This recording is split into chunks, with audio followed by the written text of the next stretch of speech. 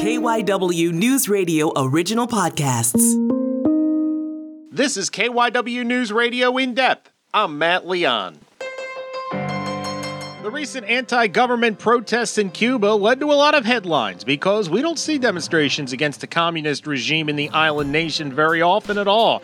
What drove Cubans to take to the streets? Was it more than just anger at the government's COVID response? Could change be coming to Cuba? What role does the ongoing U.S. embargo play in everything with regards to Cuba? We wanted to look into all of this, so we reached out to Dr. Lowell Gustafson. He's a professor of political science at Villanova University. Give a listen. So these anti-government demonstrations we've seen in Cuba, what's behind this? Is this all the government's handling of COVID-19, or is the COVID response to the latest surge just kind of the straw that broke the camel's back? Yeah, I mean, clearly the COVID-19 has complicated that, since healthcare, along with education, has been one of the principal selling points of the regime in Cuba. Providing adequate healthcare has been a real accomplishment under the Cuban regime. However, increasingly, it's been difficult for them to deliver this health care. And that speaks to the types of issues that you're asking about. What all went into these demonstrations? There's a few answers to that. The first one is that it's a little bit similar to the unrest that we saw in the early 90s. That came about as a result of the collapse of the Soviet Union, which could no longer supply the benefits to Cuba, and there was unrest at that point. They recovered from that relatively quickly, and what helped them then was the government of Hugo Chavez in Venezuela, who made benefits available to Cuba. But then with Chavez's own death in 2013 and the collapse in oil prices, Venezuela's been unable to provide as much to Cuba since 2014 or 15 or so.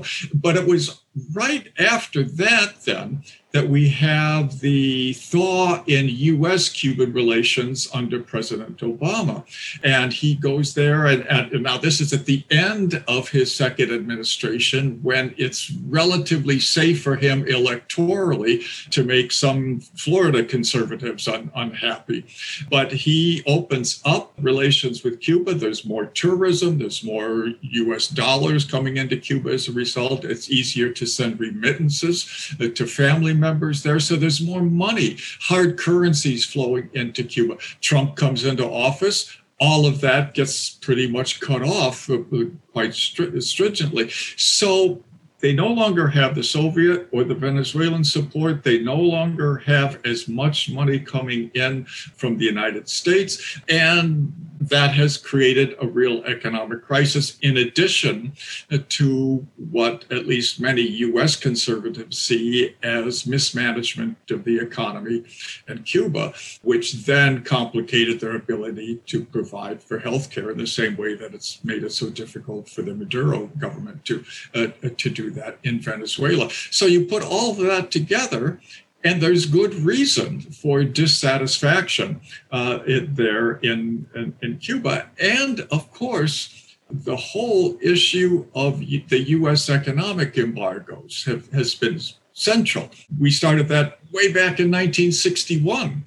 Economic embargoes are a mixed bag at best, because really the purpose of them is to add to the economic problems facing common people. Elites very often can withstand the results of an embargo. It's your regular people who suffer from that. To be harsh, it can almost be thought of as kind of a form of economic terrorism. It's aimed against the powerless, innocent people who have nothing to do with Cuban policy. But the hope has been that they would become so dissatisfied that they would rise up and call for a change of regime. And that's what we were hoping for. And that's why a week ago Sunday, there was such optimism about these demonstrations. I mean, it really was remarkable to have these break out. This is not something that happens in Cuba. People are understandably reluctant to demonstrate publicly, but they came out. And then with social media, the news of that spread, and all of a sudden we had these demonstrations going on throughout the country. That merited all of the news coverage that was being given to this. And we had front page articles, and everyone was rightly covering that. It was such an important issue. On the other hand, and it's in many ways, it's what we've been hoping for what is this now? Over a half a century.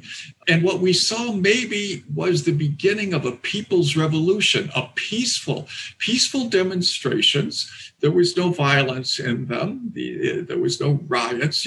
People were peacefully demonstrating and calling for that most basic of goals and liberty. That's what they were calling for. This is exactly what many of us have been hoping for. There's a huge downside to that. There was a very nice op-ed in today's New York Times. You maybe read it, by a Cuban activist, Sanchez. And she was saying, we're not going back. We're not afraid. We're pushing ahead. She has all of the optimism that an activist needs to have, and all of the determination that activists need to have. And when you look from abroad, you can't help but wish she and her fellows, well in that regard. But looking from abroad, you also can't help but worry about that. I mean, remember, we had big demonstrations in Tahrir Square in Egypt, and they succeeded in getting rid of Mubarak, but we got Morsi and now al-Sisi. Nobody would accuse Egypt of being a democracy after all of that. A lot of people thought very well of Hugo Chavez. He was making a lot of benefits available to a lot of people, but there were huge demonstrations in Venezuela against what some saw as his heavy-handed, even dictatorial responses. He died. Things went south in the oil markets, and Maduro, who doesn't have his charisma, more importantly, doesn't have his money, hasn't been able to make benefits available to his own people or to outsiders. And so there's been, you've had 4 million or so Venezuelans have to flee the country. Many more are really hungry, empty shelves, empty hospital supply rooms. And so we have Maduro, who seems to, he's not leaving power. He's been able to hang on for years now. He has enough support in the military and the people who benefit from the government, but he's still there. So, these are cautionary stories when we look at Cuba. You can't help but feel optimistic. You can't help but wish them well. There's a legitimate debate in the United States about what the Biden administration should or can do regarding this. But the People's Revolution could work if there was a competitive party democracy in Cuba. If they could organize a party and field candidates in the next election, they might well do very well. But there's not. There's a single party system in Cuba. That's not an option. They're not armed. That wasn't a violent revolution. They're not going to lead a violent revolution. So that's not going to change it. I mean, there's no Fidel Castro-like military leader who's in the offings to change the regime. So that's unlikely. So where are we just over a week after those demonstrations? And I really want to recognize the value of the timing of your initiating this conversation, because it was sort of easy the day or two after the demonstrations to cover the story because there's a lot of optimism about that. But now, a little over a week after, there's time to sort of reconsider where we are. The regime hasn't fallen. And in fact, the regime organized counter demonstrations And you have the president there. Again, it's like Maduro and Chavez. The current president has none of Fidel Castro's flamboyance and style. But he was there to lead a counter demonstration. And he showed all of the symbols of the revolution, big pictures of Che and Fidel and the bearded revolutionaries in their olive green garb and so on, and calling on the mythology of the Cuban Revolution and trying to make people remember why there was this revolution. And it was because of Yankee imperialism, just like the economic boycott. It's the Americans' fault. And let's admit, the economic boycott contributed to the misery that Cubans have suffered, and so he blamed the American. But this has gotten to be a little bit tired rhetoric for some people in Cuba. That's not enough, or something needs to change. Anyway, I need to ask you to comment. This is the problem being a professor. You go on forever. My apologies. I wanted to kind of dig into the U.S. embargo on Cuba, its roots, obviously, in the Cold War, the focus, the Cold War, the Soviet Union backing Cuba, capitalism, communism. I think everybody understands. You can agree or disagree, but you can understand what was behind it. There are a lot of countries that, as a novice, as a layman, seem to do a lot worse things that we just kind of whistle past the graveyard on. Why is there still so much attention, so much heavy-handedness with Cuba? Is it a case of we've just always done it and nobody wants to be the person to undo it because there'd just be political ramifications for not going so hard like we had before? Yeah, the official reason, especially early on, as you said, was, we tried the Bay of Pigs invasion, that turned out to be a disaster. So instead of using military means, we were going to use these economic levers to try to encourage a regime change in Cuba. And as you said, during the Cold War, Cuba's kind of an outpost. It was perceived as the Soviet Union. That sort of made sense to a lot of people. And that's officially been basically the rationale ever since. How much did we expect after this went on for decades? As it turns out, Cuba is one of the most stable regimes in Latin America. We've had military governments come and go in Brazil and in Argentina and in Chile, and regime changes here and there. Cuba hasn't. Cuba has remained as stable a country as you can imagine. And so really, did we expect the economic embargo to lead to regime change?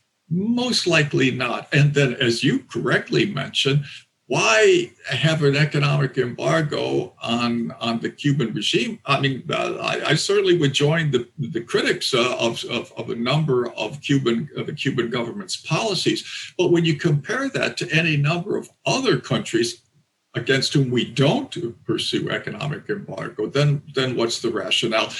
And you can't help but think this is about U.S. electoral politics as much as it is about foreign policy.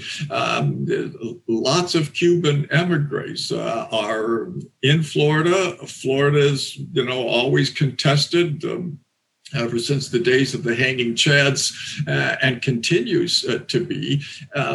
And there's been a real reluctance to alienate Cuban Americans.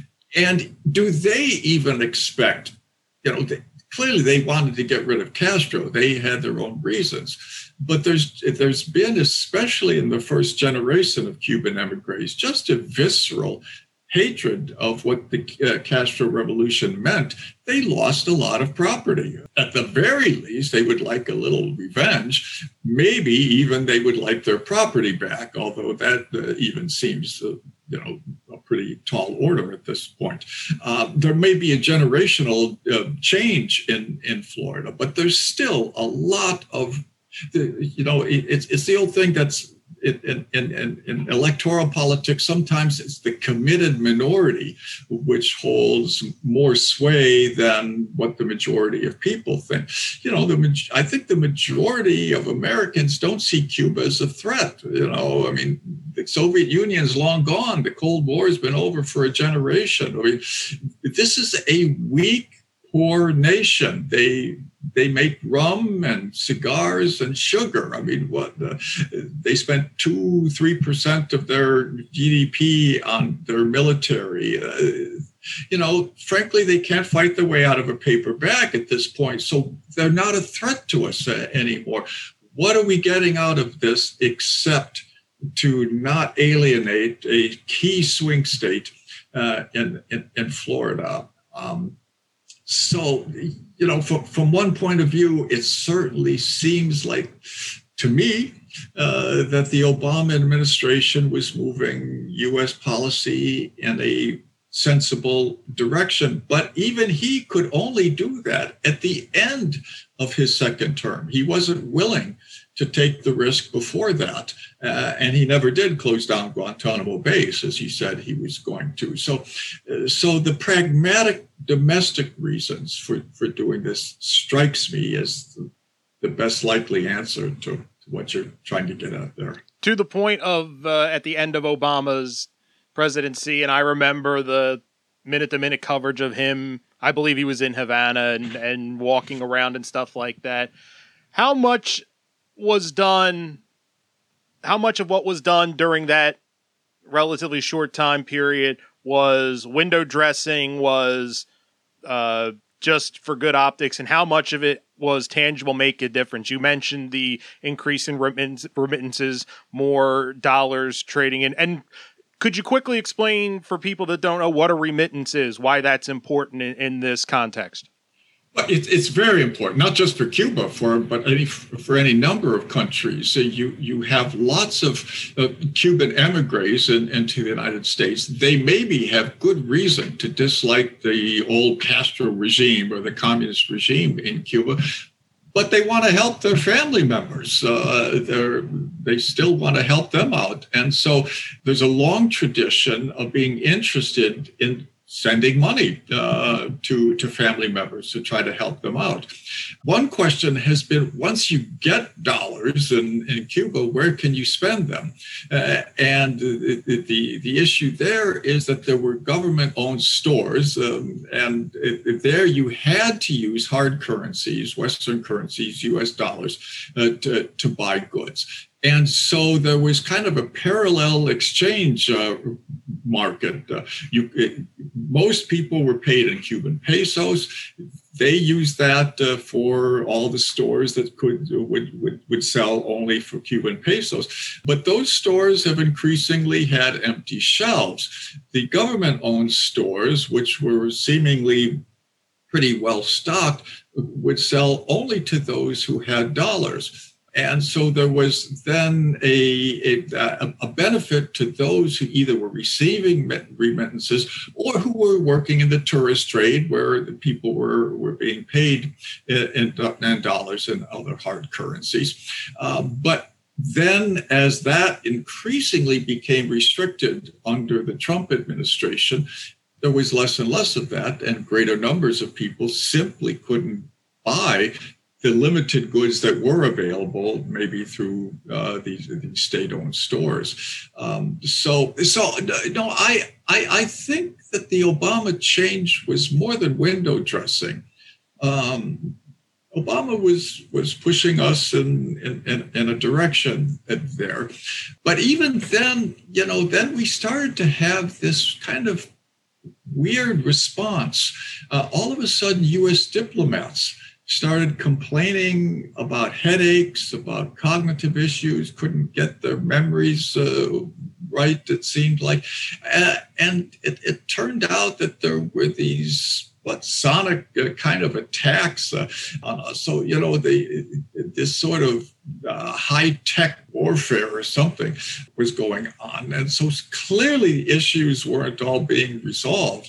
And that intensified, of course, under the Trump administration. So there was a shift, but there are very long-standing reasons for Cubans to be understandably skeptical of U.S. policy and what U.S. goals are. As winning a personality as Obama was, you couldn't expect really people who were familiar with their own nation's history to just immediately think that President Obama could fundamentally change U.S. policy. There's been a century of experience there. And so there was reason, even at the time, for skepticism about that change. So what should we look for going forward? I mean, what would be some things that we could see that would really indicate that the communist regime is starting to crack and there's a legitimate opening for change? Well, I do think there's some reason for hope. I'm not sure that I'm an optimist yet, but just the fact that the current government in Cuba now they were using symbols that are now well over a half a century old. The pictures of Che and Fidel. I mean, this is almost like appealing to George Washington or something. The median age in Cuba is 42. Well, that means that the people of the median age don't remember the Cuban Revolution. And to talk about Batista, you almost might as well talk about King George III. It doesn't resonate as much. And then you add to that, he doesn't have the personal experience. He doesn't have the personality that Fidel did. Whatever you thought about Fidel, he was the best show in town. He could hold people mesmerized in these public square lectures in Havana that would go on for hours. But, when there's nothing else to do, this was worth watching too. I mean, there was nobody who could compete with Fidel until the Rolling Stones performed there. I mean, and who can compete with Mick Jagger, not even Fidel. But that all has dissipated. So the current president doesn't have those experiences that resonates with most people in Cuba now. And just so that president, just so I can get his name out there, Miguel Diaz-Canel. Exactly.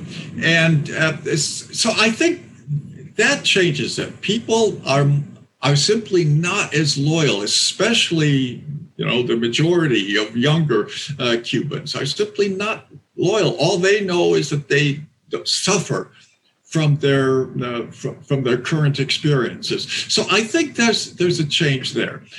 There's also the response of the Diaz-Canel government using the traditional tools of dictatorship. They've arrested, we're not sure, 150 people or so are in jail. These are clearly political prisoners. I mean, we have the Western Europeans are calling on the Cuban government to release those prisoners, those political prisoners, and recognize the right of public protest. But this is decidedly not what the Cuban government has been doing. On the other hand, what that shows is that it's much harder to support the government. They're repressive. They don't have the story, the soft power that bolsters them. All of which means perhaps both foreigners and common people in Cuba have greater reason to not support the government, to want to see a change. But exactly what's going to achieve that at this point? We're not going to go to a competitive party democracy in Cuba. There's not the electoral route for change. It seems really unlikely to have an armed revolution in Cuba. So how do we get from A to B? Why is it not more likely that we'll end up with the kind of process? We were all very optimistic in the days of the Tahrir Square demonstrations in Egypt. Well, those days are long gone. And maybe it's possible that this will be different. There seems to be a significant differences at this point. but I'm not willing to bet a lot of money on the happy outcome yet. One of the big questions for us now is, what can we in the United States do to support this? I mean, you can't help but want to support the people who were carrying out these peaceful demonstrations in Cuba. President Biden has been cautious in that. I mean, he's, we do have a past, remember, of supporting, we supported opponents to Allende in Chile. So this would be possible. Biden is not talking about doing that. He doesn't want to send troops to Haiti. He's not calling for any intervention in Cuba, and he shouldn't. There's too many memories in the Caribbean about heavy-handed direct U.S. intervention, which doesn't seem to honestly be about the support of democracy and national self-determination. So to his credit, he's been cautious in that regard. Should he try to make it more of a public issue? I mean, he has said that the Cuban government should respect political protest. Should he be making more of a continual reference, frequent references to the arrests of political prisoners? Should he keep this so that it doesn't fall off the front page? And it fell off the front page pretty quickly in most of American media. So how can we retain an interest in Cuba and continue at least for the focus on some reasons, for limited reasons for hope there? And right now, that's maybe the most he can do. That's not an awful lot. It's hard to imagine that by itself is going to change the regime in Cuba. That's it for this episode of KYW News Radio In Depth. You can listen to the podcast free anytime on the Odyssey app, and you can find it wherever you listen to your favorite shows. I'm Matt Leon, and we'll have another episode out soon.